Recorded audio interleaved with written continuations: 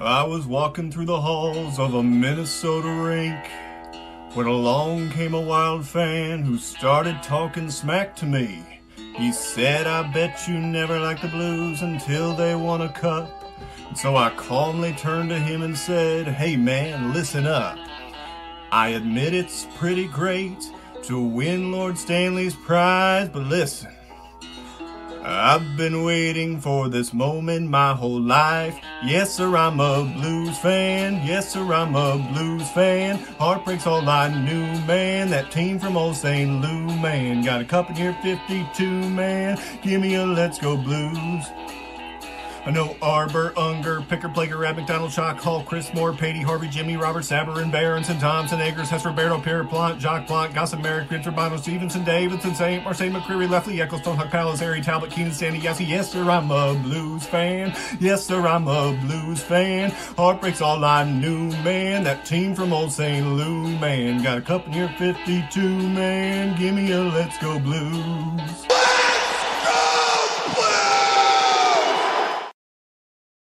Hello and welcome to Bluenotes, located on the best city on the Mississippi, the best in the Midwest. We've got that Stanley Cup power, too sweet to be sour. And if you're still clueless, we're talking about St. Louis. We are your home for St. Louis Blues coverage on the Hockey Podcast Network. I'm Tom Franklin, joined as always by my running mate, the man called Wags. How's it going, bud?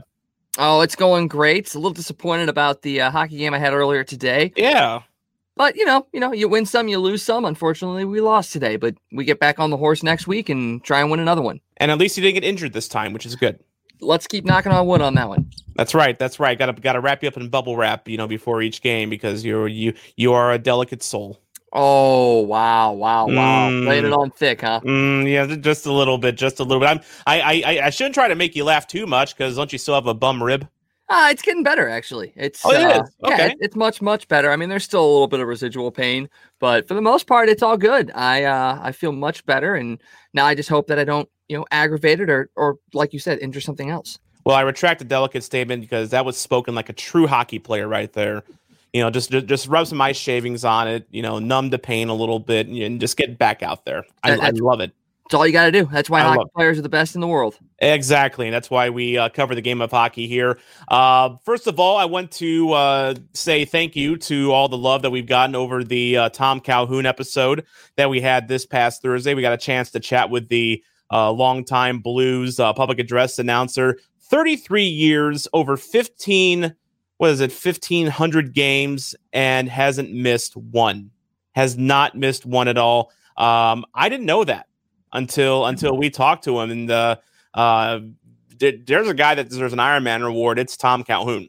Oh, no doubt. And I was the same way. I thought he had missed at least a couple for, like kids' graduations or something like that, but has not missed a game in his entire career. And I wish I had a job that I could go to every single day and not want to miss a game and have that ability to, dictate how things go. And that's the greatest thing about it. And we talked to him about that is, public address announcers have a way of shaping how the audience and the crowd reacts. And he does that so well. Yeah, exactly. With the enthusiasm as well as professionalism, it's always a balance with public address announcers. You don't want to be too much of a homer and you want to stay informative, and it's a bit of an art, so and Tom is at the top of his art here when it comes to St. Louis sports, that's for sure. And one of his toughest duties, by the way, of course, he does hockey public address announcing, which, having experienced that myself in McKendree last season, I know that when you get a lot of Europeans into a roster, pronunciation can be a challenge. Let's just say that. And Tom Calhoun, when you're doing over 1,500 games, I'm sure he's had some doozies over his time, but the one that we talked about exclusively with him, we talked a little bit about a certain Chicago Blackhawks player before we got to this particular segment that we're going to play here. But you ever notice how the rest of the league, Wags, has trouble with the name Pietrangelo? Just a little bit, yeah. And it's always different. It's never like the same kind of connotation. It is always different, no matter who it is. And good luck, Vegas. And as a point he's going to make here, the people that mispronounce Pietrangelo insist that they are pronouncing it right. And let's go ahead and have Tom explain the challenges of correcting at least one national broadcaster of certain infamy of how to pronounce the name Pietrangelo. Is it Pietrangelo or is it something completely different? Because we know how you call it.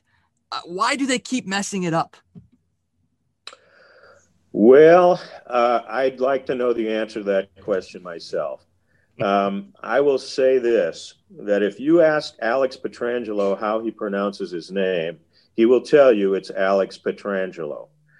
It's not Peter Angelo. It's not Petra Angelo or any other kind of bastardization of the name. It is Alex Pietrangelo. Chris Kerber and I have had this conversation, I don't know how many times, about people screwing up his name. Well, obviously the people in Las Vegas are now going to have a chance to do that. So, but, you know, there's a couple of things going on there, I think. There was a guy in the league a long time ago, and I think it's actually Alex Pietrangelo's uncle, who was playing for the Pittsburgh Penguins. And he pronounced, I'm sorry? I think it was a goaltender, wasn't he? Yeah, he was a goaltender. And I think he, for whatever reason, allowed people to pronounce his name Peter Angelo. Yep. And so that's how a lot of people, especially old timers, remember how that name is supposed to be pronounced. When he came on board with the Blues, I think Doug Armstrong and I think some of the other people in the organization who've been around for a while remembered maybe that. And somehow it became Petra Angelo. And if you probably interviewed Doug Armstrong today, I think that's how he would say the name. But, you know, the other thing was that somehow the color guy on NBC. McGuire? Yeah, McGuire. Isn't it? Yeah, your name wouldn't come to me for a second. Somehow he got it in his head that it should be Petra Angelo. And Mike Caruso, our wonderful PA or public relations guy with the Blues, actually challenged McGuire on that during the playoffs last year, during the Stanley Cup run. Went up to him after a game and said, Mr. McGuire, why are you pronouncing Alex Pietrangelo's name Petra Angelo? It's not that. And McGuire very self-confidently said, well, I've known this guy since he was a little boy, and I know the family, and he pronounces it Alex Petra Angelo. Or at least this is the story I was told of how that conversation went. Whether it's true or not, I don't know, but I'm telling the story anyway. And Mike said, well, you can believe that if you want, but if you ask him how he pronounces his name, he'll tell you it's Alex Pietrangelo. And not long after that, Mr. McGuire acquiesced and started calling him Alex Pietrangelo on the air.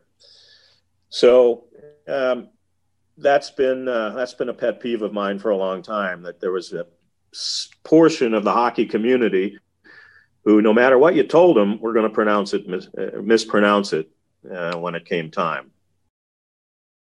Yeah, I'm definitely one of those guys, Wags, that yelled at my TV whenever McGuire or another national broadcaster would say Peter Angelo. Technically, and as Tom Calhoun said, technically, you know, they're not wrong because his uncle, that's how he said his name. But and I would love to know what the generational gap was that forced the change into Pietrangelo from Peter Angelo. That's going to be one of like hockey's unsolved mysteries. Oh, yeah, no question. I mean, the thing that really gets me, though, is these players are accessible. You know, Tom Calhoun and Chris Kerber and all these guys, they talk to Alex Pietrangelo. They ask Alex Pietrangelo, how do you say your name?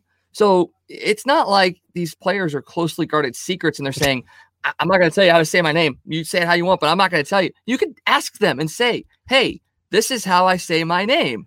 I'm the same way. My name is Wagon Connect. So I get it. I get why Pietrangelo is like that, but I also get why he doesn't correct anybody anymore, because at this point in my life, I'm the same way. If somebody messes it up, it's like, okay, I know my last name. They screwed it up. Oh, well, I'm good enough for me. So maybe that's why Petro hasn't really corrected anybody from here on out. But tell you what, I don't understand the lack of professionalism when it comes to trying to get a player's name right when it comes to national media.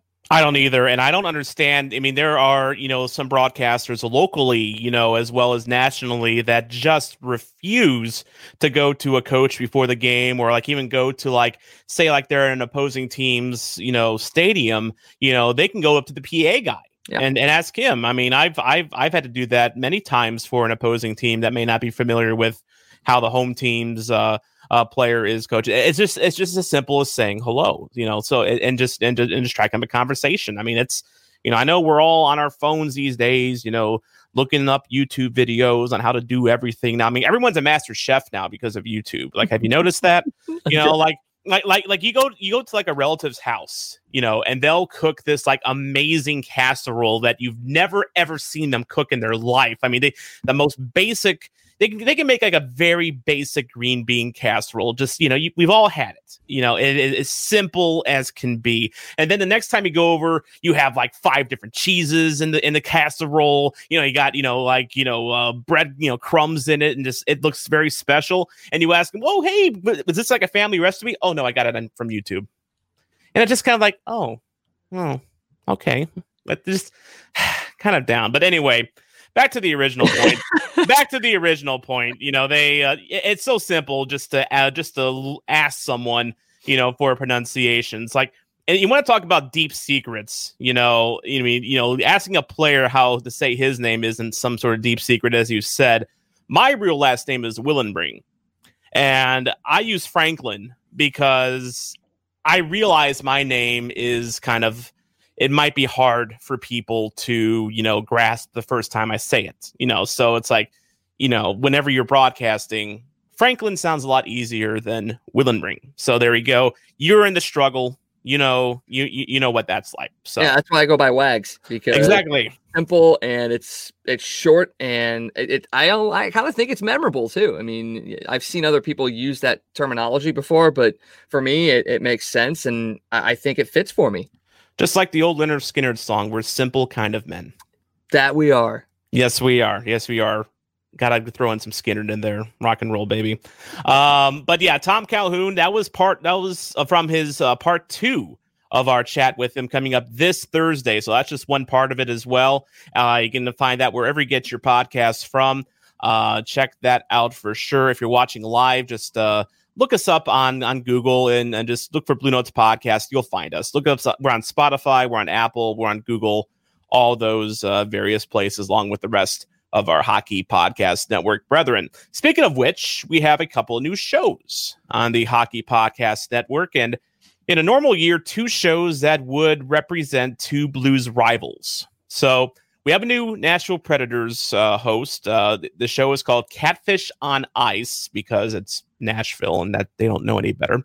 Hosted by fan-sided contributor Chad Minton. And Tell It Avs It Is our new Colorado Avalanche show, hosted by fan-sided contributor Griffin Youngs. Now, you notice a theme there. Fan-sided, invading the Hockey Podcast Network. Well, we might have something a little more to announce on that front very soon. They've now also a third show that just started in this past month. They've been on with us for a couple of weeks, but we also wanted to, while we're spreading the Central Division love around, give a shout out to our new Dallas host, the 2 Stars 1 Cup, not to be confused with the Blues podcast 2 Guys 1 Cup. Shout out to them as well, by the way. 2 Stars is hosted by Shippy and former NHLer Craig Ludwig. I remember Craig. He had a really nice, really noticeable mustache. Oh, very, very pronounced. Yeah. He's also a very funny character as well. So check that out. So we have 3 new Central Division shows on the Hockey Podcast Network. I guess the old host just couldn't stand the heat of the regular season Western Conference champion St. Louis Blues. No, unlike the Preds, we will not hang a banner for that. So sorry. But welcome to our new shows. And of course, we're in the works of getting some more new shows, always on the Hockey Podcast Network. Check those out. But of course, this is not a normal year, so at least two of those teams it's looking like will not be in the Blues division this year. The league wants to send the St. Louis Blues out west, and you know what that means, Wags? No. 9 p.m. weeknight starts. Woo! Yeah! Look, sleep is overrated, Wags. I mean, if it's on the whiteboard, it must be true. Of course, it's on the whiteboard and it's on the internet. So that's like a double whammy. That's a double lock right there. It has to be true that sleep is overrated. I guess. I mean, whenever the Blues and the Canucks, had their playoffs, even when the Blues were home, the home team, quote unquote, they had a lot of 9 p.m. starts, during that series. And if you were around for Bluenotes during that period, you felt my venom and anger towards that. Now, of course, I'm a unique case. I'll admit I have to get up at 2:00 in the morning to do my job. That's not everyone. So, I mean, I'm a unique case there. And in theory, a 9:00 start should be better for me, but I don't want to live life like a vampire, as we talked about before we started recording here. I'm thinking about all the other fans in St. Louis when it comes to these 9 p.m. starts that will probably be coming during the weeknight here. And it kind of just makes you wonder, Wags, if the NHL just has it out for St. Louis, or it just St. Louis keeps getting unlucky with these games, Wags. I mean, I think it's more so unlucky because you look at it logistically, and the Blues are probably one of the closest teams to the rest of those Western, Pacific Division teams. I mean, yes, you got Minnesota that's probably a little bit further west than the Blues, but since we're a little bit closer to Colorado in a sense, it almost makes it look like that, they went with the Blues because geographically they are closer. So the travel is a little bit less. It's still a lot of travel, but it's a little bit less than Minnesota. But still, it just looks like they're screwing over the Blues because they're taking away natural rivalries. Yeah. They're putting a lot of these games at times where it's not the normal fans, the everyday fans, the people that will watch Blues games no matter what. It's about the younger generation. It's the kids. It's the ones that aren't going to be able to stay up late to watch these games because they have to get up and go to school the next day. I mean, you're essentially hurting a generation of fans potentially. Granted, it is only for a couple of months, but that could be enough. And when the NHL is a league that I wouldn't say is struggling to build new fans, but has, they're sitting 4th or 5th in the rankings as far as, hierarchy of who watches. You got to do whatever you can to build a new fan base. And by putting these games at 9:00, they run the risk of falling further behind. Yeah, they've been for most of my life like the number 4 league, in sports. I mean, at one point they could have been number 2 or 3 in the 90s. It felt like the 90s they were a lot hotter than they were, than they are nowadays. And now MLS is threatening to overtake them. But when I first saw, and we can kind of start going into the history of how these new divisions and all the rumors that have come out about them have transpired. So when talks started, it appeared the Blues would be in the Central Division with Chicago, Detroit, Columbus, Pittsburgh, Florida, Nashville, and Tampa. Minnesota would have to go west. And I will say this for Minnesota. When I first saw that Minnesota would have to go out west, I saw the map of how the Pacific would look with Minnesota with it, and I was like, wow, Minnesota is getting boned here because I mean they're far north. Their closest rivals probably Winnipeg or Chicago, and they're losing Winnipeg because of the Canada border situation. So Minnesota's closest rival in the Pacific would be Colorado. But then but that's all they have within a time zone. I mean, Arizona, they would have to go out to, I think Arizona's mountain, aren't they? Arizona's mountain. Vegas is Pacific. It's kind of weird how that line works there. But yeah, so they would only have Arizona and Colorado in the same time zone. Arizona would be still a long ass flight away. Then you got Vegas and then the California team. So that was going to be rough for Minnesota. I empathize with Wild fans there. That's for sure. But as from the Blues standpoint, the Blues would have had, I think their longest trip would have been Florida and Tampa, obviously, which, hey, going to Florida and Tampa in February, it's not a bad thing. That's not a bad thing at all. And you get to, have the reunion with Pat Maroon in Tampa. And it made a lot of sense. And, I was interested in seeing, Sidney Crosby against the Blues, 4 times this season, I think it would have been. So, hey, I mean, that would have been fun. And I didn't have any issue with that Central Division as it was proposed. I thought it was a little weird that Pittsburgh was being separated from Philadelphia in that proposal, because you're talking about breaking up rivalries. You don't break up Penguins and Flyers. No. So I always thought Pittsburgh and Carolina should have been swapped. And it turns out they have, but we'll get to that in just a little bit. And, of course, Blues fans would have had still kept the Hawks and Preds rivalries going. We get to beat up on the Red Wings as revenge for all those years of suffering they put us through in the 90s and 2000s, as we just went over in November. Don't bring that up again. I brought it up again. It happened. And in fact, I feel we dedicated at least 2 or 3, at least half of that month to the Red Wings, which I realize is probably going to put me in Blues fan jail for that. I apologize for that. Carter Potts from the Quack Reports, our Anaheim Ducks podcast here on the Hockey Podcast Network. He notes that on the bright side, you get to stomp through California. That is true. Which, by the way, he brings up an interesting point there. So California teams suck. Anaheim's bad. San Jose is bad. Los Angeles is bad right now. All 3 are down and really not coming up for air anytime soon. This is a big change from when just a few years ago. Remember how frightening it was for the Blues to go into the state of California because all the California teams seem to have our number? You remember that? Oh, yeah, totally. And then a couple of years back when they ended up sweeping the California trip, I think it was like the first time they had done that in over 2 decades or something to that nature, that was a huge, huge deal, because at one point, all 3 of those teams were top Stanley Cup contenders. Anaheim had won a cup, LA had won a couple cups, San Jose hadn't won a cup, but they were perennially in the finals, or the Western Conference Finals at least. And then Arizona always played you tough.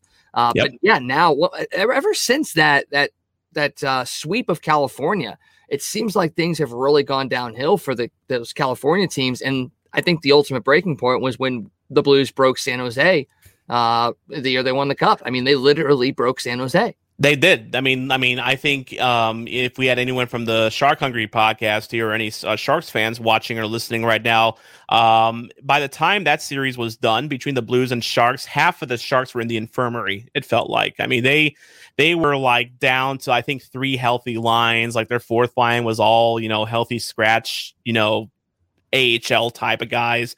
Carlson was broken. He still is broken. Quite frankly, he'll never. Yeah, I think that they're gonna just hate that contract in very short order. So all 3 of those teams are down, and that leads us to what we learned on Wednesday from Pierre LeBrun of The Athletic. So he tweets out that the Blues would actually be going out west to join Anaheim, Arizona, Colorado, Dallas at the time, Los Angeles, San Jose, and Vegas. Now, of course, West Coast means starting road games 2 hours later, which means F you if you're a Monday through Friday scheduler, a 9-to-5er. It's either time to hit the espresso hard, the following morning, or you just don't get to watch the Blues. And, of course, I had a chance to just witness the firestorm after the LeBrun tweet came out. I mean, Blues fans were hot about this. They did not like the prospect of starting these games late. And yes, 100 megaton bomb, as the guy Bensing points out. That's actually a good analogy for that. And for me, it kind of doesn't matter for me personally. 9 o'clock for you, is that the worst thing in the world? It's not the worst thing in the world, but it's definitely not ideal. Because like you, I like to try and live a normal life for me, which is, go to work, come home, watch the game at a normal time, and go to bed at a decent time. I'm okay staying up and watching those West Coast games when they go to the West Coast.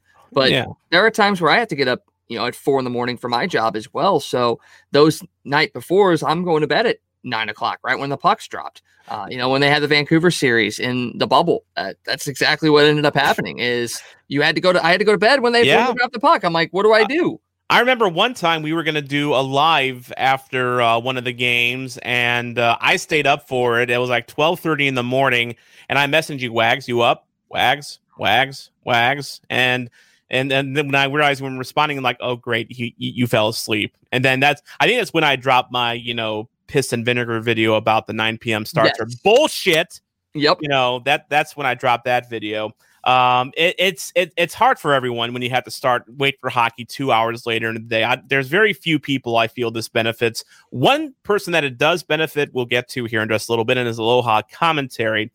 But as this maelstrom is going on Twitter, I had this image in my mind of Gary Bettman, sitting at his desk in Toronto, signing off on these divisions while having to look Layla Anderson in the eyes while he does this. A little girl who survived a rare and painful disease to support the team she loves, only to be told that she can't watch that team because she needs to be in bed before midnight for school the next day. What a concept!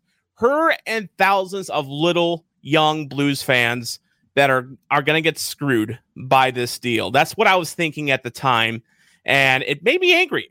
I mean, I wasn't so much angry for me. I was angry for, as you kind of point out earlier, Wags, the younger generation that are not going to be able to watch their beloved team that they, may have latched onto during the Stanley Cup run. That this is a cool thing now, and now they can't watch because they had to start at 9:00 to accommodate the West Coasters.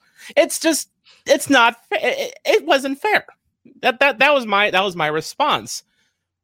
And then, of course, I realized that Gary Bettman doesn't have the courage to do that, nor does he need to screw over fans like this. He's made a career out of it. So, that's my thought on that. Carter Potts checking back in.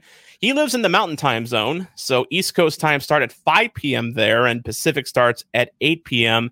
So he gets it lucky. So he has nonstop hockey from the moment he gets home at 5 until 11 p.m. At night.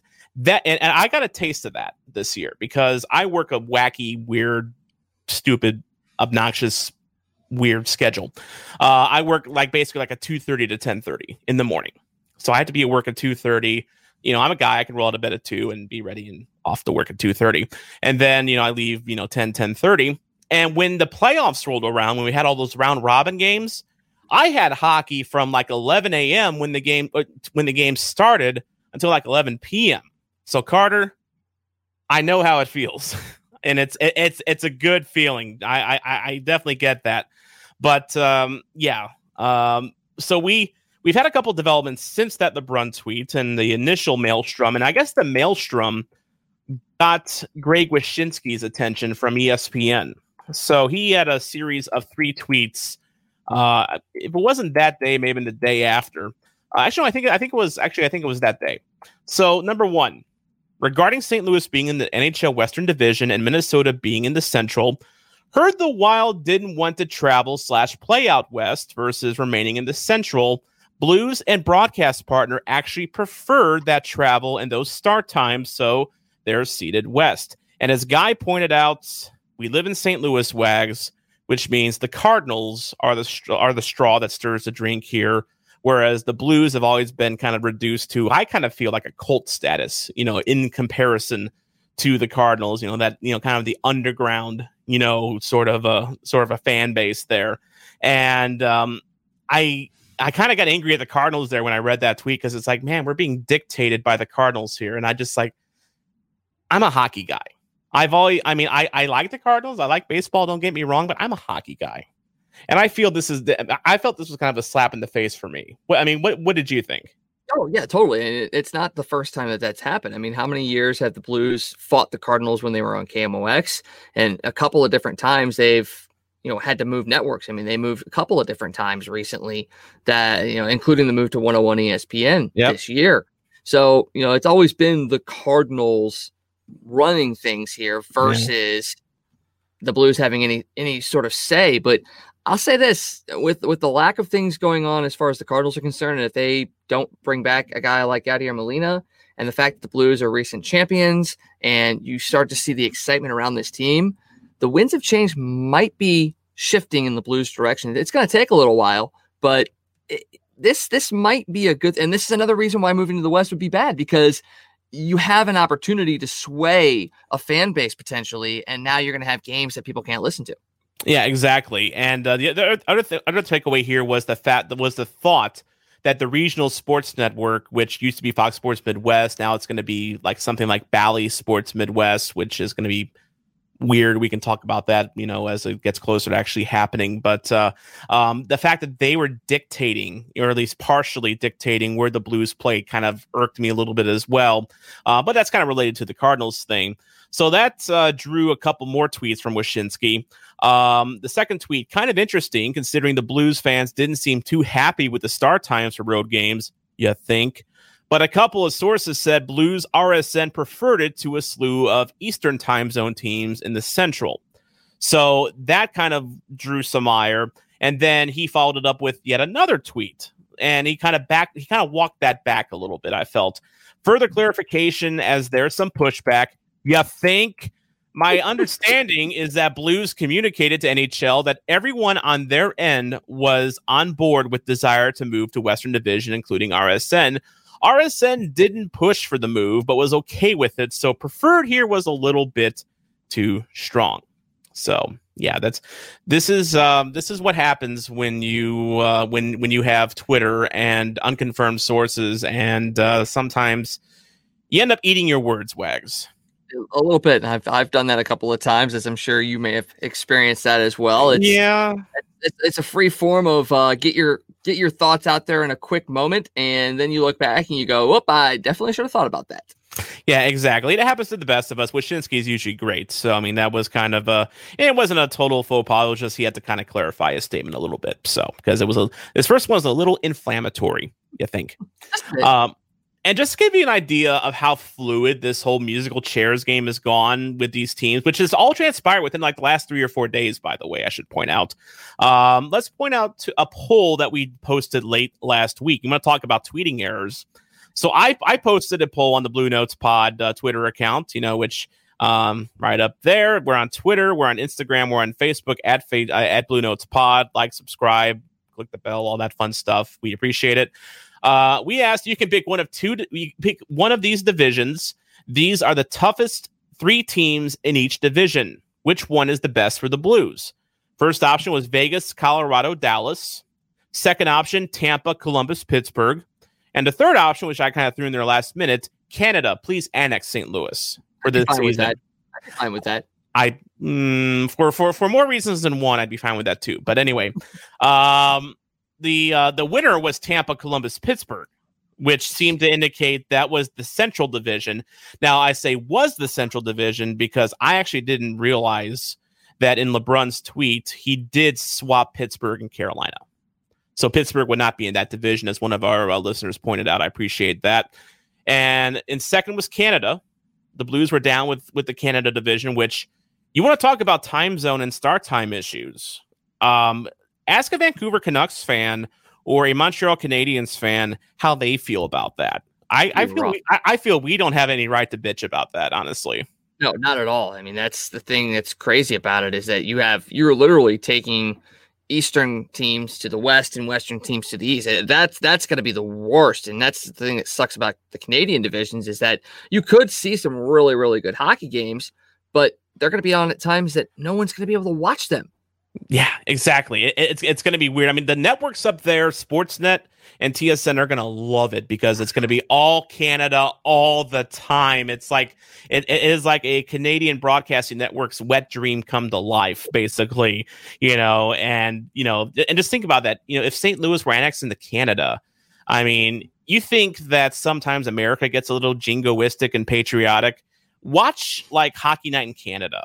I feel like, if St. Louis was in Canada, I'd be getting yelled at because I haven't talked about good Canadian boys like, Don Cherrywood in his coach's corner every single night. You take a drink every time he says good Canadian boy, you get snockered. I mean, it's crazy.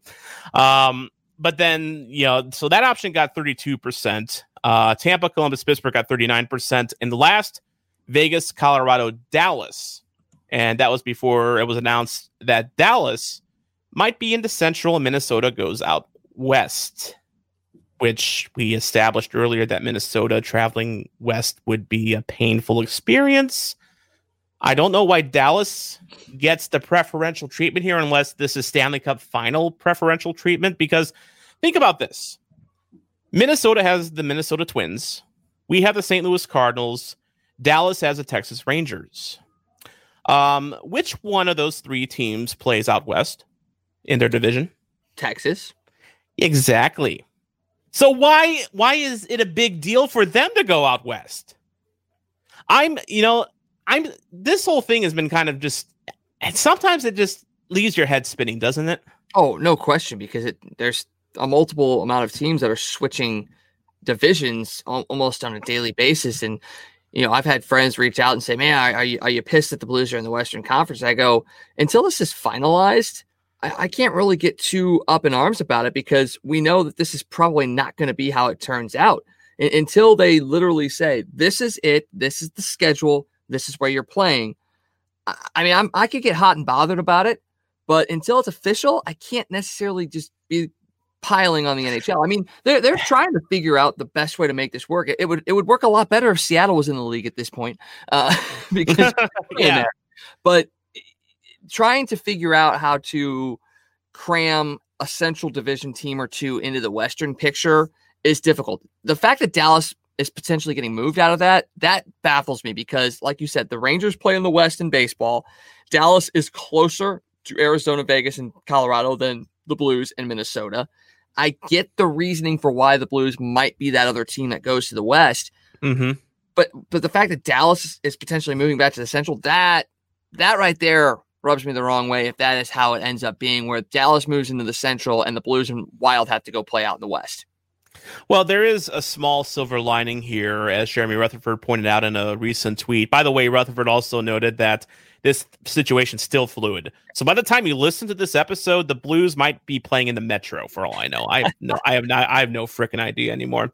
But Rutherford tweeted out regarding the Blues late night games in the Pacific Division. He offers some good perspective here, and that's why, like if you notice when I was making my Layla analogy, I was kind of like not fully into it. It's because I've walked back a little bit. If they can make the following happen, as Rutherford points out. So Rutherford says, if, and a big if, they play 28 road games, which they're talking about a 56-game season, so you'd play 28 and 28. Blues would play 4 each in Dallas and Minnesota, which are Central Time, which is fine. Great. No problem. And actually, this is depending on whether it's Dallas or Minnesota that stays in the Pacific or not. 4 games in Colorado, which is Mountain. It's 1 hour behind. We're used to, Blues games in Colorado. It's fine. You can deal with it.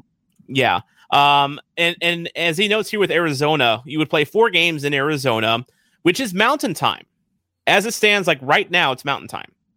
But that changes to Pacific in March because Arizona is weird. They have a weird time zone situation there. Like for the longest time, and I think this is still the case. They just don't do daylight savings there. Yeah, I don't think they do. Yeah. So Corey and Richie about that. That's right. And by the way, they were actually the first team out west, by the way, to welcome us to the 2021 Pacific Division. So shout out to them as well. And we can't hate Arizona too bad because they took out the Predators in the playoffs this year and took the Predators to Ouchville. Which is a suburb of Phoenix, Arizona. You got to be careful in that hood, Nashville fans. But anyway, Rutherford notes there's a max of 16 Pacific time games, and NHL has discussed some early starts. So what that means is, with no fans allowed at California sporting events at this rate, maybe ever, because they're probably gonna be like the last state that allows fans in the games ever. There's not a big deal for fans to, get to the stadium by the time 6 o'clock their time rolls around. So they could start games at 5 or 6, and that would be, 7 or 8 o'clock for us here in St. Louis. It might be a balance. It might be a way to mitigate these issues that people like me, you, Layla, and all the other Blues fans are having right now with these super late starts. Maybe they give us, if the Blues are, say, in Anaheim against the Ducks, maybe they started at 6 o'clock local time there 8 o'clock for us. And I think that's reasonable. Oh, yeah, no question about that. I mean, there's no reason to put those games on at a certain time if fans are having trouble getting to the games after work, because they're not going to be getting to the games after work. And we've talked in the past about how they might be in a sort of, pod structure as far as, playing a couple games over a couple of days, like a playoff series. So maybe you can even do that to where you can play a couple of back-to-backs. So maybe you do one early game and then the next night a later game, and put it to where you've got an 8 o'clock start time for us one night and then a 9 o'clock the next night. Give some teams rest. You can play back-to-backs, and that's going to be how you're going to be able to fit a 56-game schedule into such a short amount of time either. So there's ways to play around with it to kind of appease all sorts of people while also giving the players ample time to rest while cramming a 56-game season into a short amount of time. Yeah, because they want to get this done by mid-July, including Stanley Cup. Yep. Keep that in mind. This is going to be Jam City. So it's going to be interesting to see how they deal with like a potential taxi squad, expanded rosters, that all still has to be ironed out. We'll probably get more details on that, especially if they're trying to get this started on January 13th, which, by the way, as we're recording this, it's December 13th. 1 month away, and they need to have training camps, so they're hoping to do that 2 weeks before the start of the season. So tick-tock. Christmas Day miracle? Yeah, could be. As Guy points out, though, the loss of Chicago, Nashville, and Detroit will be the bigger issue with the time change. At least that's what he feels like. Wags, you disagree? I totally disagree. I mean, they're rivalries. I get it. I totally understand that. You don't want to lose the rivalries of Chicago and Nashville, which is growing. But it's one season. It's a shortened season. I had this argument with another friend of mine on my other show, is that it's one season. Okay. We were going to beat up on Chicago at least this year. Detroit, another one of those that we could beat up on. Nashville is another team. I mean, they probably would have been beating up on them all year. And while that would have felt good and would have given us some easy wins, that's not the end all be all for me. I mean, You're going to lose it for 1 year. It's not like this is a permanent change. The Blues aren't going to be in the West forever. It's a way to get the season done. So does that mean, you don't see them? What was it? 3 years ago, we played Chicago 4 of our 5 games in the first month. Did we even notice or realize that we didn't play Chicago but one more time the rest of the year? We did at the time, during those first 4 games, but then as the season went on, it just kind of became a footnote. Yeah, it totally did. So, I mean, you're going to sit there and say, oh, well, losing those games this year in a weird season it's going to be the bigger issue. No, it's not going to be the bigger issue, because you're going to get those rivalries back. It's not going to go away. And the rivalries aren't what they used to be anyway. A lot of these things are friendly rivalries now, because teams are, players are switching teams left and right. At one point, Troy Brouwer was an enemy, and then Troy Brouwer became a hero in St. Louis. So the rivalry things are great, and they're great for the fans. And yeah, I want to continue to have those games, but for one season to get a full quote unquote season in, I'm okay with not seeing it. And who knows, maybe we'll see them in the playoffs, and that makes it even sweeter. I feel the only team that really still tries to make it like an old school rivalry with the Blues is the Predators. And that's because they're still learning how to hockey in Nashville. I mean, our podcast and the Hockey Podcast Network is called Catfish on Ice. I mean, come on, they're still figuring it out. They stole Detroit's octopus thing. That's where it came from.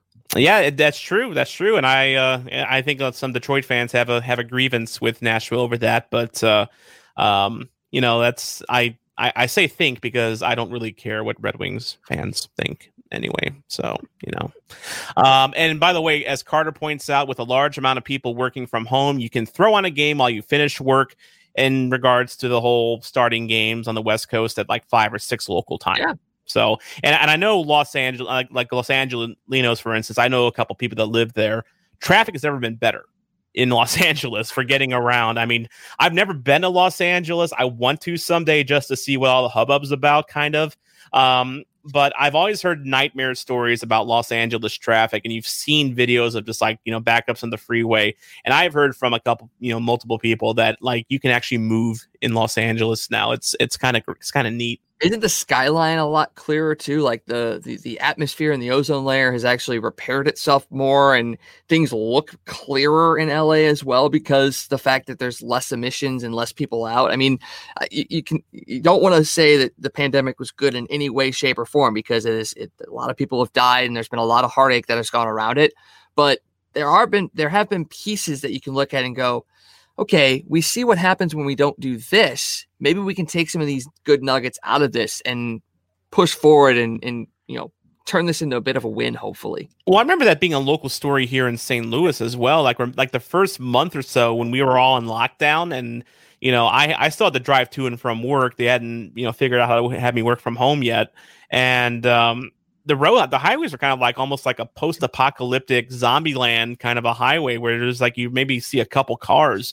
But like I remember the local story here was that like after the first month, it was like verified that like the air quality here in St. Louis was a lot better because there wasn't as many cars on the road. Yeah. So I don't think Los Angeles is unique in that regard. Well, it turns out not every Blues fan is hating the idea of playing out west more often. As you know, Guy is our Hawaii Blues fan, and he lives in, wait for it, Hawaii. Oh, wow. I thought you were going to say Alaska. No. Would make his videos that he's done for us rather interesting. I mean, I don't know how I can green screen climbing up Chinaman's hat, but maybe Guy found out a way. And when the Blues play all those West Coast games, now, assuming they don't, as we talked about, bump up those times, Guy's going to have the chance to watch Blues hockey at 5 p.m. his time, which is a lot better than the 3 p.m. that he has to watch Blues games at right now. So he has an opinion, obviously, on this whole, Blues to the Pacific idea, and as you might think, he's in favor of it. And he's going to share it in this week's Aloha commentary, after we tell you about another Hockey Podcast Network show that almost was in the Blues division once again this year.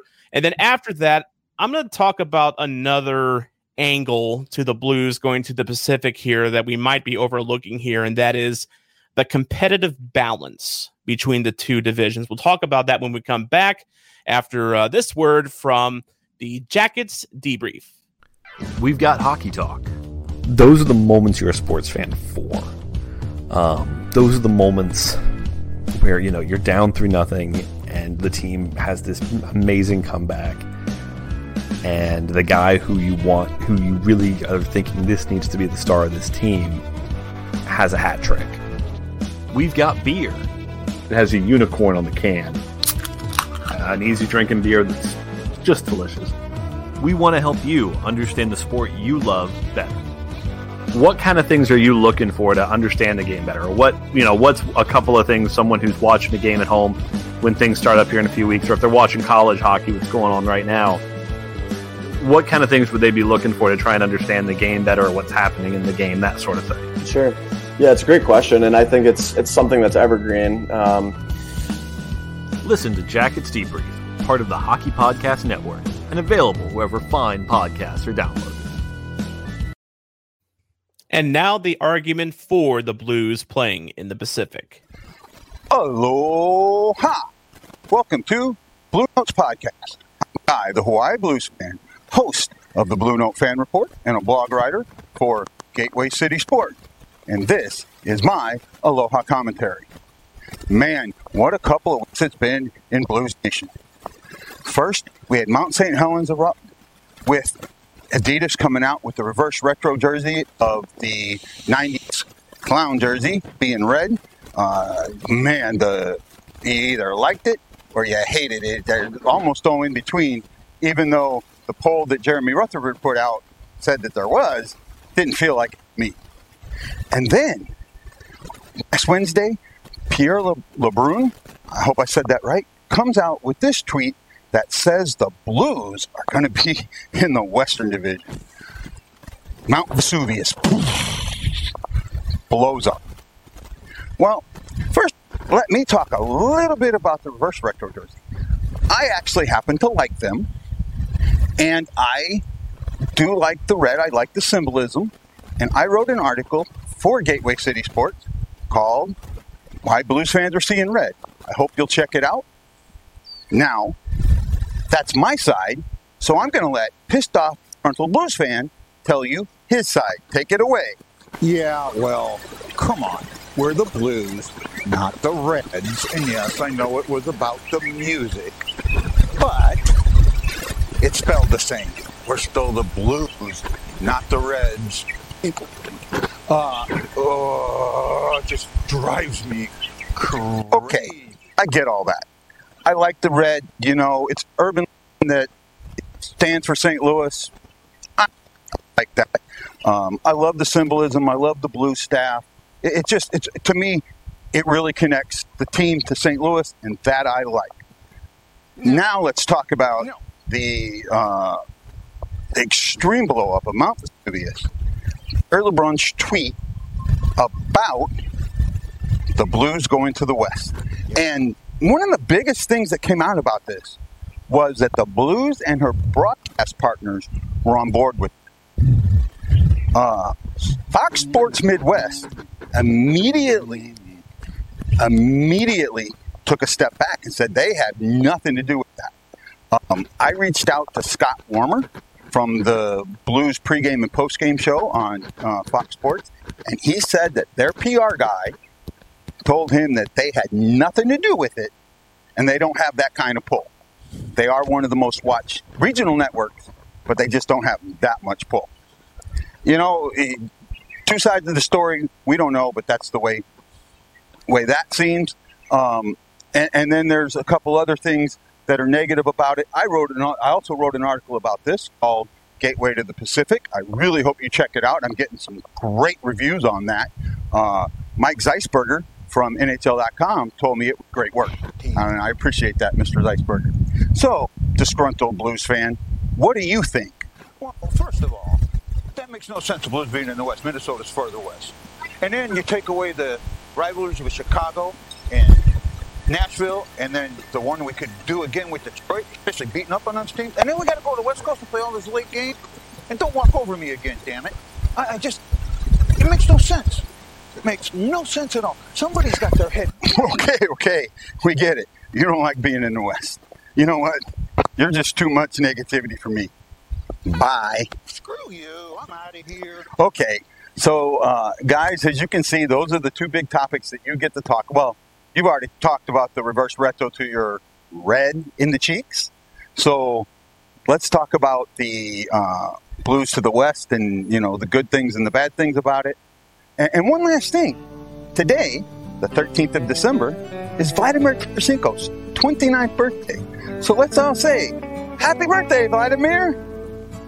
Okay, guys, enjoy talking about this. This is Guy, the Blues fan, saying aloha, mahalo, and I can't wait to see you on the next Aloha Commentary and Blue Note Fan Report. And please read my blog on Gateway City Sports.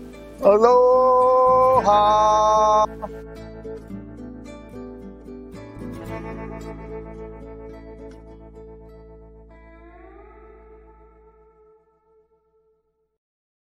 Thanks a lot, Guy, for that Aloha commentary. A unique take this week where he brought on his evil, anti-nemesis, I guess, there.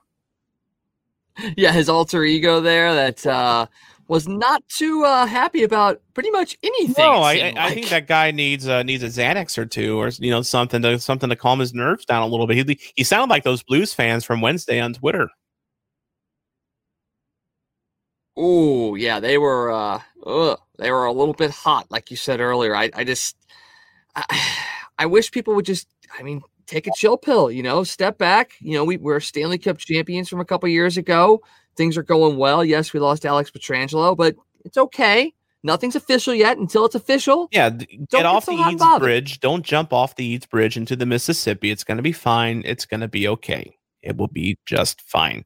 And I say that also just because I'm working on an article for Last Word on Hockey, which of course I write for. And before I get to that, by the way, pause for a second here. Getting back to Guy. Guy, as he mentioned, he writes for Gateway City Sports, and he did a very detailed article arguing for the Blues, going out to the Pacific as well. It's on gatewaycitysports.com. Please check that out. He put a lot of time and effort into this. I can just tell. So check that out. He's doing a lot of writing for them now. But anyways, back to what I was going to get to here. I'm writing for Last Word on Hockey. I'm working on an article, trying to explain which division would work out better competitively for the St. Louis Blues based on the Blues records against these teams over the past 3 seasons. And I chose the last 3 seasons because that's how long Vegas has been in. So I wanted to kind of keep it somewhat equal. And also, after 4 or 5 years, there's a lot of roster turnovers. So I wanted to kind of keep things apples to apples as much as I could. So looking at the teams in the Pacific and the Central, we'll start off with the Pacific here. In the past 3 seasons, the Blues have a 5-4 record against the Anaheim Ducks and a +5 goal differential. So pretty good. Arizona's given us some issues, as Sporty with Corey and Richie have pointed out to us a couple times in the past. The Blues have 3 wins, 5 losses, and an overtime loss, and they represent the worst goal differential among Pacific teams at a -13. So they play the same style as the Blues, and that's what we struggle against. Yeah, exactly. So yeah, that's and of course they got our boy Clayton Keller there, who's looked pretty good against his home team. I think he likes playing against the Blues. I guess it's almost a show off that, hey, you should have taken me in the draft. Anywho, Colorado, now of course, Arizona has been a team that's has its share of ups and downs. They're not a bad team, they're not a good team. They're kind of interesting. It's an interesting situation there. Let's just put it that way. Colorado, we know all about Colorado. Colorado is a strong team. They have, in my opinion, the best center in hockey, Nathan McKinnon. I think McKinnon surpassed McDavid. Jay Fresh is an article going into that, coming out here in the next couple of days. Check that out. Friend of the program, Jay Fresh, by the way. So Colorado, you would think the Blues would have just all sorts of issues against the Avalanche. The Blues are 9-4 against the Avalanche with a +7 goal differential. So Avs are apparently fine. Coyotes are not. Avs are fine. Blues hockey, go figure. Los Angeles, the Blues have a 5-3 record against them in a +11 goal differential. They had a couple blowouts in there. Against the Wild, a few issues. The Blues have a 5-4 record against the Wild and a +4 differential. And finally, San Jose, 5 wins, 1 loss, 1 overtime loss, +7. And of course, that doesn't include the playoffs where they beat the Sharks to a pulp, in 2019. So, and then Vegas, a team that has not beaten the Blues in regulation. 5 wins, 0 losses, 4 overtime losses. Peculiar. +7 goal differential there. So the Blues can historically have handled Vegas. Overall, their record against these specific teams, 37-21 and 6 overtime losses, a +27 goal differential and 80 points. Not bad.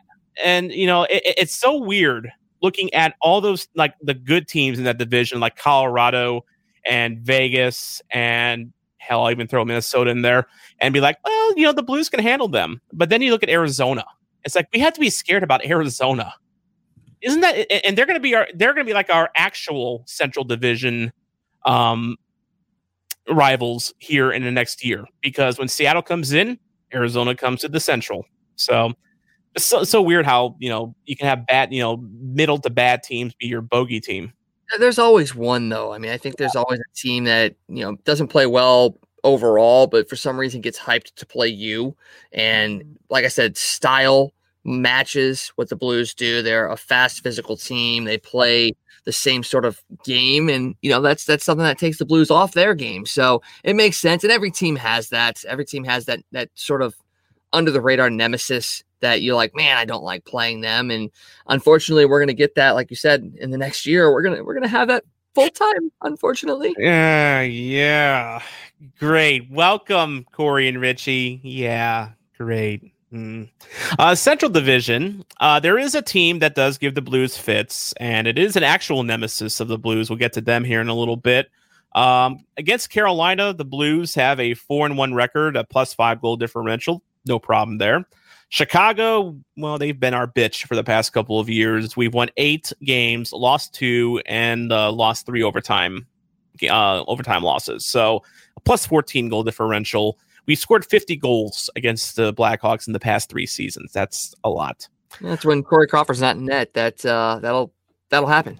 Yeah, the the Forsberg and Subban and the guys not named Crawford. Even sometimes, even when Corey Crawford was in the net, sometimes we would light him up just because he's not the Crawford of old. Columbus Blue Jackets used to be a rival when the Blue Jackets started in the NHL. That was a nice rivalry until they went east. 4-1 and an overtime loss. So basically 4-2, +3 goal differential. Always a tough game against Columbus. I feel like they're always that's not a team, that is a fun time for the Blues. And I think that comes down to their style. Yeah, I agree 100%. They're just like Arizona in that sense. And you can look at the record and say, okay, 4-2 is pretty good. But then you look at that +3 goal differential. It just shows you that the games are close. It's not like you're getting blowout wins. Yeah. The games are close. They're 1-goal games. They're tough games against Columbus. Yeah, exactly. It's always a buzzsaw going through Columbus. That's for sure. Dallas, tough opponent for the Blues. I mean, we remember the 2019 playoffs. We've talked about it ad nauseum here, and I still get PTSD over that series.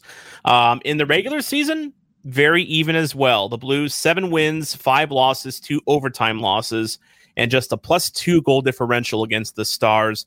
And that I feel the Stars-Blues rivalry, it's not, as you kind of said, it's not like a real blood-hate rivalry at all. It's a friendly rivalry. I feel it's a very friendly rivalry because I've gotten along with Stars fans pretty well, but it feels like a competitive rivalry where it's like, these are just 2 teams just going at it, every single time. And they rarely, games between the Blues and Stars, rarely do they let you down.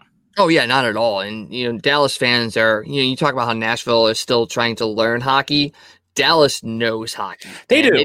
They did a great job of, kind of a grassroots campaign. They really brought hockey to the fans and taught them what it meant to be a hockey fan. So yeah, you've got knowledgeable fans. You've got a good ownership group. You've got a great arena, and they've done well with player development and signings to keep that team competitive. And the style is good. The structure is good. And they're another team that, they don't play the Blues style, but they're well run. Yeah. And that's something when you see a well-run team, you can appreciate it. And the fact that they're in our division means that means they're a rival, and they've had great games, some great series, and you dread playing them, but you're also like, I kind of look forward to those games too. Yeah. I went to, Blues Dallas 2018 down to American Airlines. Beautiful arena. Fans were very hyped for the whole game. I mean, they knew when to cheer, when to boo. I mean, they were very, as you said, they know what they're doing now in Dallas, and it was a good presentation overall. If you're ever looking to do a road trip for a Blues hockey game, you could do a lot worse than Dallas. Dallas was a good time. Don't go to Nashville. Whatever you do, don't go to Nashville. I went there last year, and that was an experience, to say the least. Detroit, never been. Blues, I have pretty much had their way with the Red Wings the past few years. 4-1 record, +9. As Red Wings have been down for a while, and they'll probably be down for a while longer. Florida, 2-3 record against Florida, and they're a -5 against the Panthers. Florida's a good team. So it shouldn't be too much of a surprise, but I can't remember a Blues Panthers game because they just aren't memorable, because you're talking about cross conferences and there's no storyline. So it's just kind of like when I see 2-3 and a -5 goal differential, I'm like, oh, that's interesting. That just means the Blues don't get hyped for those games, and there's no reason to get hyped for them because they're not playing in an arena that's full of fans. When they're playing in Florida, it's in Florida. Florida's not a team that has a lot of sexy names on it, although they have some really good players on that team. But it's just one of those games that almost kind of feels like a letdown whenever you play Florida. Yeah, I was like, I one of the games I went to last season, I think Florida came to St. Louis. It was when the last season or the season before. And I remember it was like in November. So it was like the season was just starting out. And like, I remember, I think that was the game that Florida won. And I was just kind of like, moving on. That's really all we can say about Florida, really. Nashville. Now, this is a team, I pick on Nashville a lot because, as I said, they're still learning how to do the whole hockey thing in Nashville, I feel. And yet the Blues have a 4-7-2 overtime loss record against Nashville, and they are at -8 over the years against Nashville. Nashville gives the Blues some issues, and I think just as it was with Arizona, Wags, I think it's just the style of play. It is. They play an exactly same style as the Blues, and that stems from back in the Barry Trotz days too. I mean, they were a thorn in our side when Barry Trotz was there, and that's continued throughout the other coaches that they've had. They've had good goaltending, and I think that's the thing that will, I think, bother me the most, that if the Blues don't play in the Central this year, is the fact that they're going to go up against, they would go up against a national team that doesn't have a solid number one goaltender. Not anymore. And that's something that they've had a lot in their time. I mean, they had Pekka Rinne, they had Chris Mason, they've had other guys that you look at and you go, okay, that's their starter. He's good. And then the backups have been pretty decent as well. Well, they're going into this season with a huge question mark at the goaltending position. And that was going to be the Blues' opportunity to kind of right the ship against Nashville in a sense during the regular season and the playoffs, because I did not like seeing them in the playoffs a few years ago either. I'll give Nashville as a team credit over the years because they're remarkably consistent in how they approach the game of hockey. There's 3 hallmarks that I feel that Nashville Predators have over the years. Number 1 is a rock-solid defense, deep and talented. I mean, that's a hallmark of Predators hockey right there. Number 2, a small army of overpaid, overrated centers. They got rid of one this offseason with Kyle Turner, so they're only down to 2.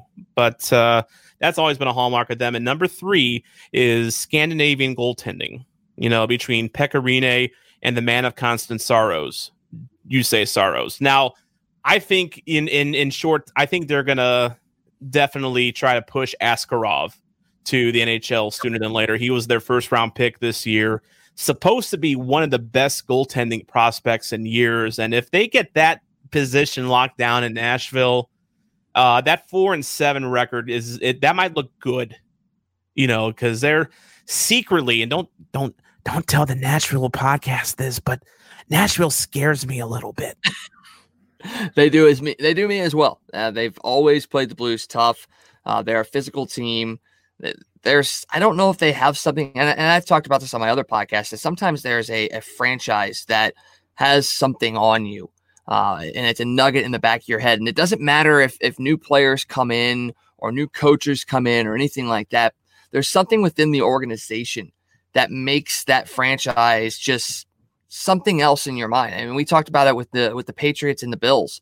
Buffalo, this is their year. They're playing well. Well, New England came into Buffalo, and that game ended up being super ridiculously close without Tom Brady there. And it just goes back to that. Sometimes a franchise has something over you, and it takes a huge defining moment to turn that around. And if the Blues don't find that defining moment in the next year or two, watch out, because Nashville with Garoff, it's going to be a bloodbath, possibly. Yeah, exactly. And not only that, but having experience in myself, I joke earlier, but Bridgestone Arena in Nashville is inhospitable to opposing team fans. The Nashville Predators fans themselves, I dealt with when I went there for Thanksgiving last year. They were fine. I mean, and if I were more up to it, it would have been fun to hang out with after the game, because they're right along the main drag where there's all the bars and the honky tonks there. So it's actually it's a good time if you're a Nashville fan. But the in-game presentation, like from the PA guy to just some of the stuff they do, not foreign road fan friendly. In fact, you cannot actually buy a Nashville Predators ticket unless you live in certain zip codes around the Nashville area. That is how protective they are of making sure that's as inhospitable to road teams as possible. Now, of course, Tennessee also it's legal to scalp tickets in Tennessee, so you can still get in. But Tennessee's weird.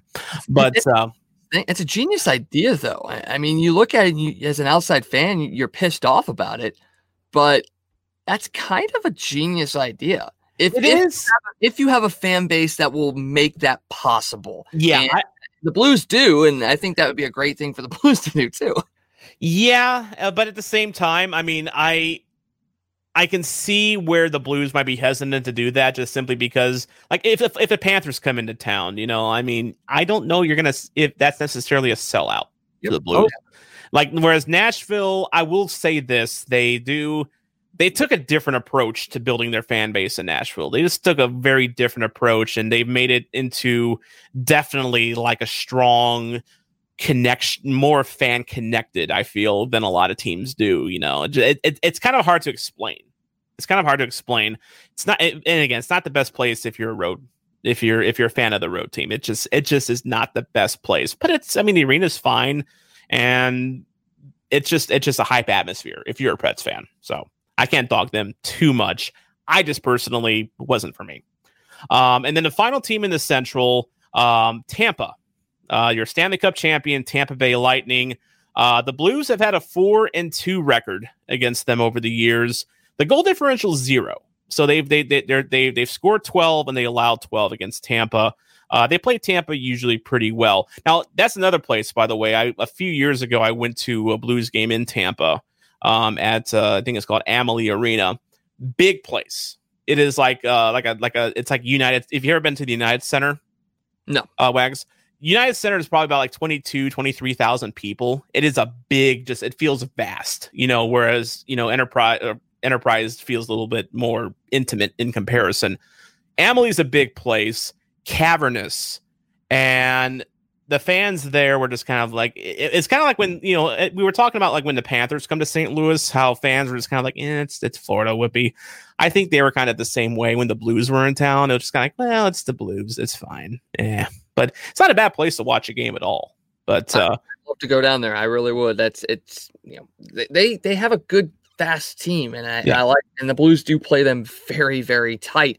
A couple of years ago when they won in overtime, that was a game that they shouldn't have won. I think they beat them twice that year, and in games that they shouldn't have won, and that's just the MO for the Blues. Well, and also, as inhospitable as Nashville is to road team fans, Tampa, on the other hand, very hospitable to road fans, because I felt like it was probably about 30% Blues fans there, honestly. And when you think about it, though, I went down there. It was February, and so snowbirds, easy to go down there. I mean, flights are cheap to Tampa. I mean, you can fly out of Belleville on Allegiant and get there for like $150 round trip. It's super cheap. So and it's Tampa, so you're gonna have warm weather.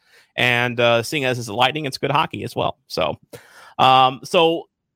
in the end, after all that, the Blues in the past 3 years against the Central Division teams have a record of 37, 22, and 8 overtime losses for 82 points.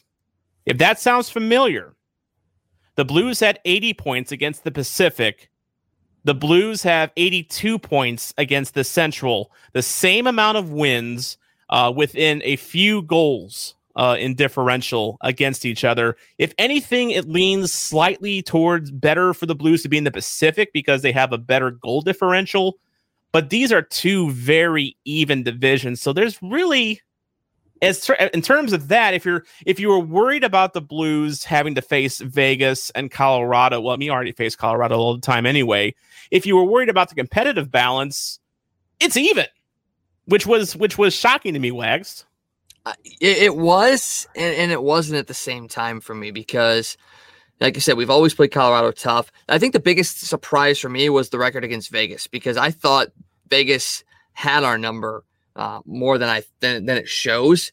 The fact that we're 5-0-0-4 against them, shows that those games are close. They're going to be fun and competitive. But you look at that, and then you just look at the other teams. I knew Arizona was Arizona.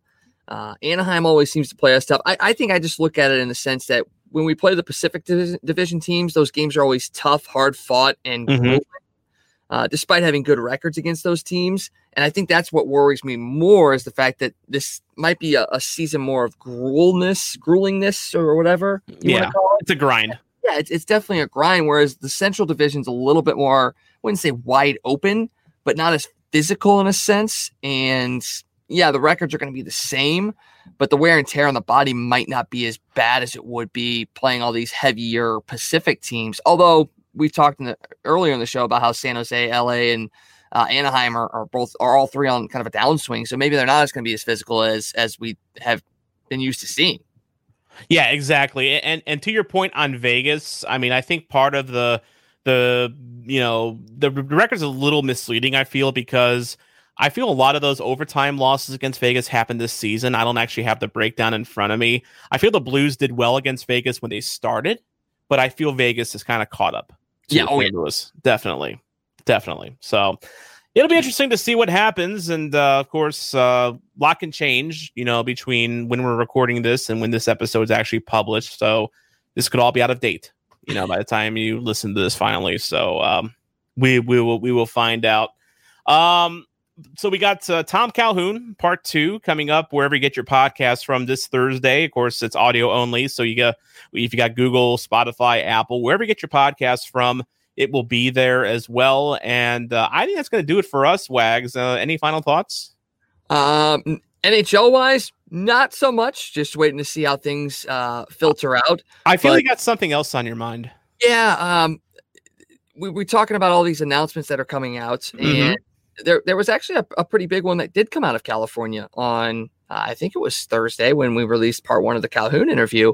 Disney had their shareholders meeting on last weekend, and they were talking about all the money they make and all that fun stuff that we as the normal people go, ugh, millions and billions of dollars, what have you. But they announced a crap ton of not just Star Wars related material, but Marvel and Pixar and all this other stuff that they have, entities that they own. But the Star Wars stuff for me just hit me as like a gut punch, because it seemed like everything that I've always wished and dreamed for came out in this announcement. We have tie-ins to The Mandalorian. Well, first off, they announced that the 3rd season of The Mandalorian comes out on December 25th of next year. So Christmas Day next year, season 3 of The Mandalorian hits. It's a whole year? A whole year. And with the season wrapping up this coming Friday, it means you're going to have to wait over a year, because that'll be the week before Christmas. So a whole year. But 2 tie-ins that they have announced, Rangers of the New Republic, which in my mind looks at a potential vehicle for the Cara Dune character played by Gina Carano, and maybe a Bo-Katan reference in there as well. So maybe I wouldn't say a buddy kind of show, but something that shows you a little bit more about the normal people in the army of the New Republic. And they did an Ahsoka series that they're going to be doing, which for me is huge, because I was a big fan of the Clone Wars, and Ahsoka Tano was one of the biggest bright spots of that. And spoiler alert, she's going to come back. I'll leave it at that. I won't ruin how or why or when, but okay, she'll be back. And the fact that they're doing a show with her is huge, because that's going to probably play out the ending of the Star Wars Rebels cartoon series that was out as well, which is highly recommended as well.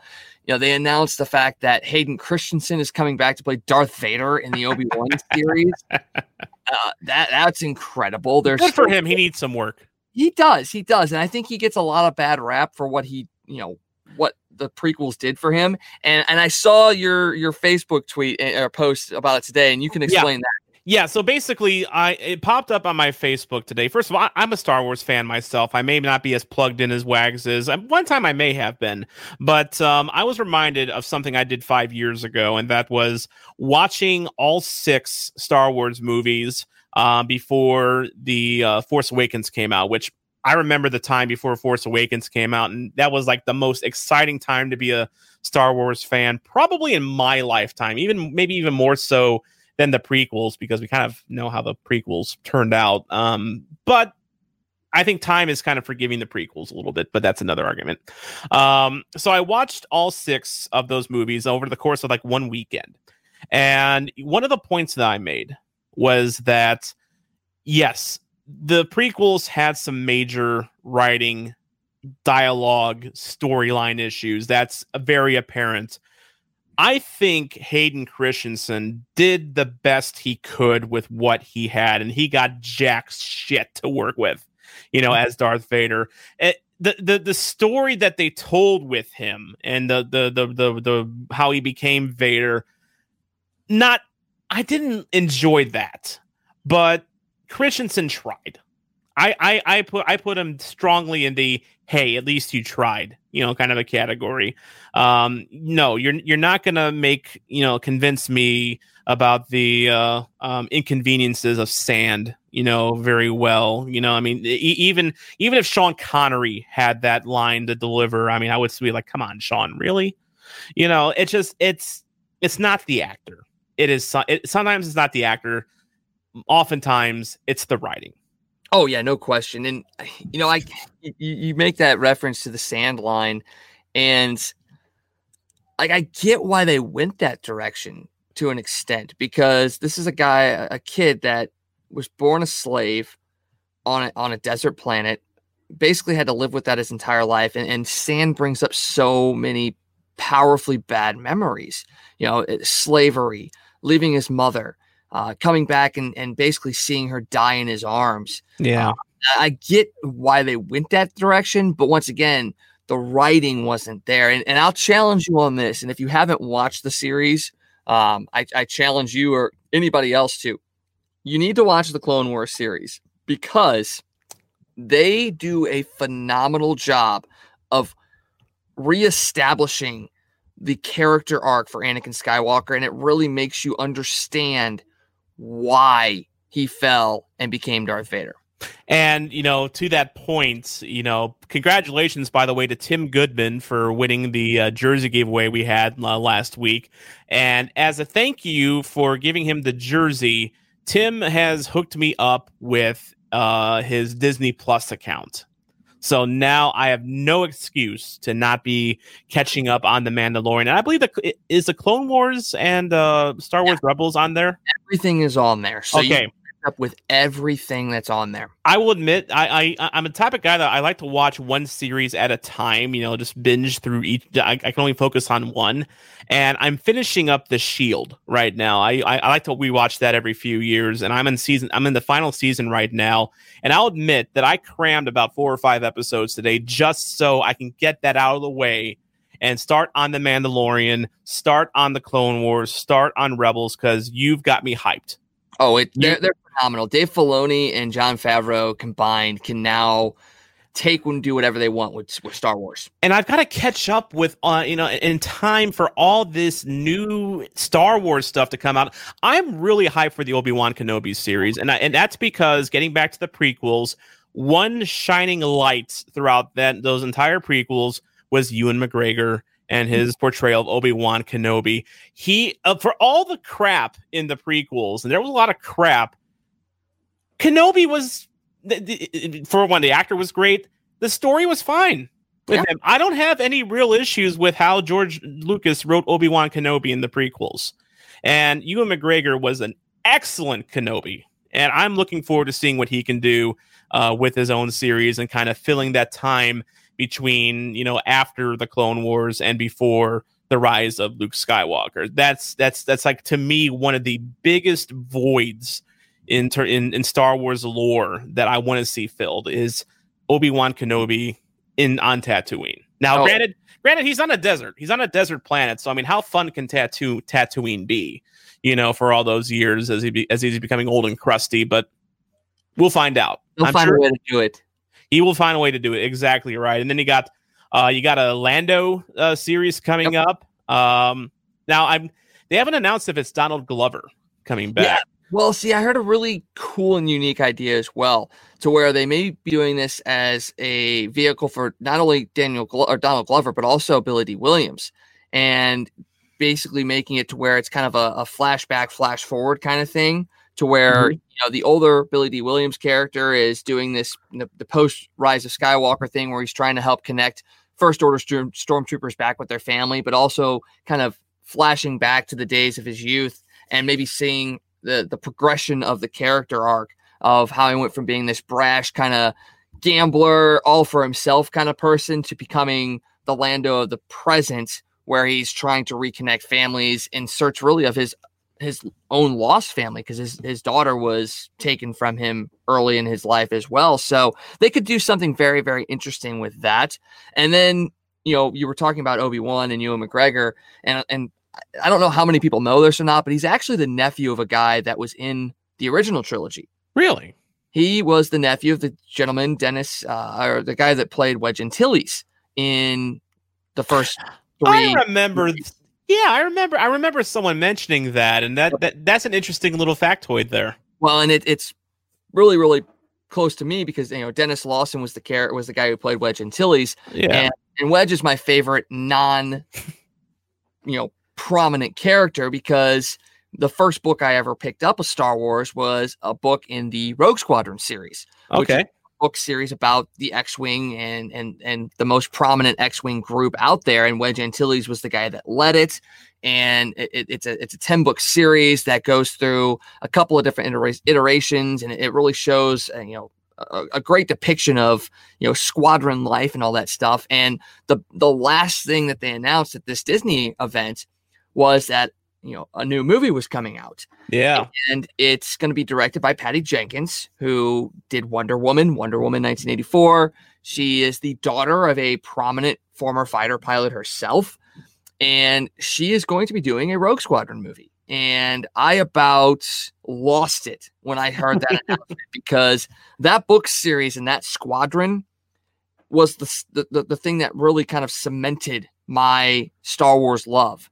Yeah. And I have been, since I first picked up that first book, I have wanted to see a Rogue Squadron movie. So this is like 15, 20 years in the making for me. So when they announced that, I lost it. And it just essentially all these announcements have kind of made up for the crap year that 2020 is. Not to diminish or minimize anything that's gone on, but everything that 2020 threw at us, for me, that announcement about all the Star Wars and Marvel stuff has kind of saved the year in a sense. So you're kind of like Leia at the end of Rogue One, where she just, looking forward to 2021 and saying hope.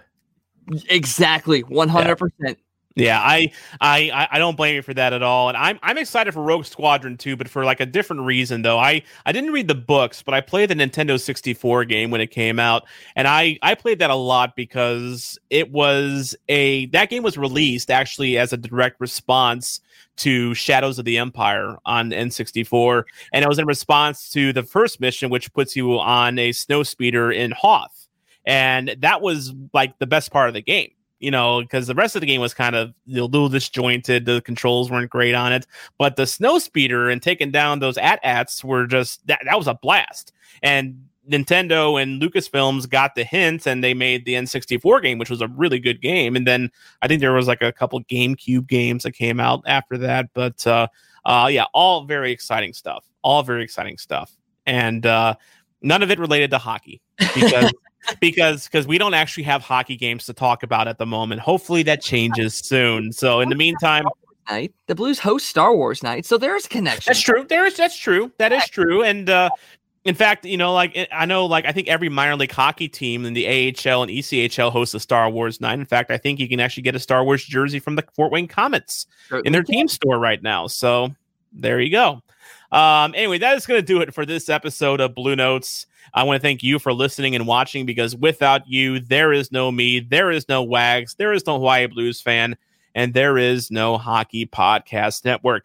I'm Tom Franklin, reminding you to not be a chump, always play to the whistle, may the force be with you, and Jeremy Boyer, play us out.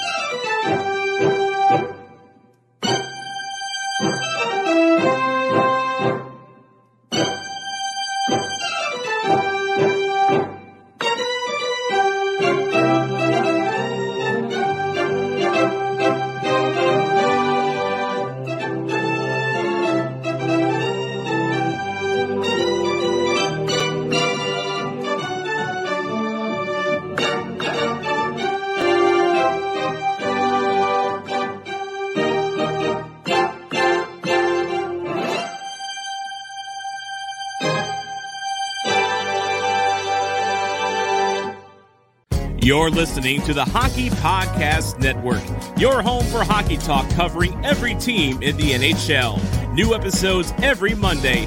Download at thehockeypodcastnetwork.com or wherever you get your podcasts from.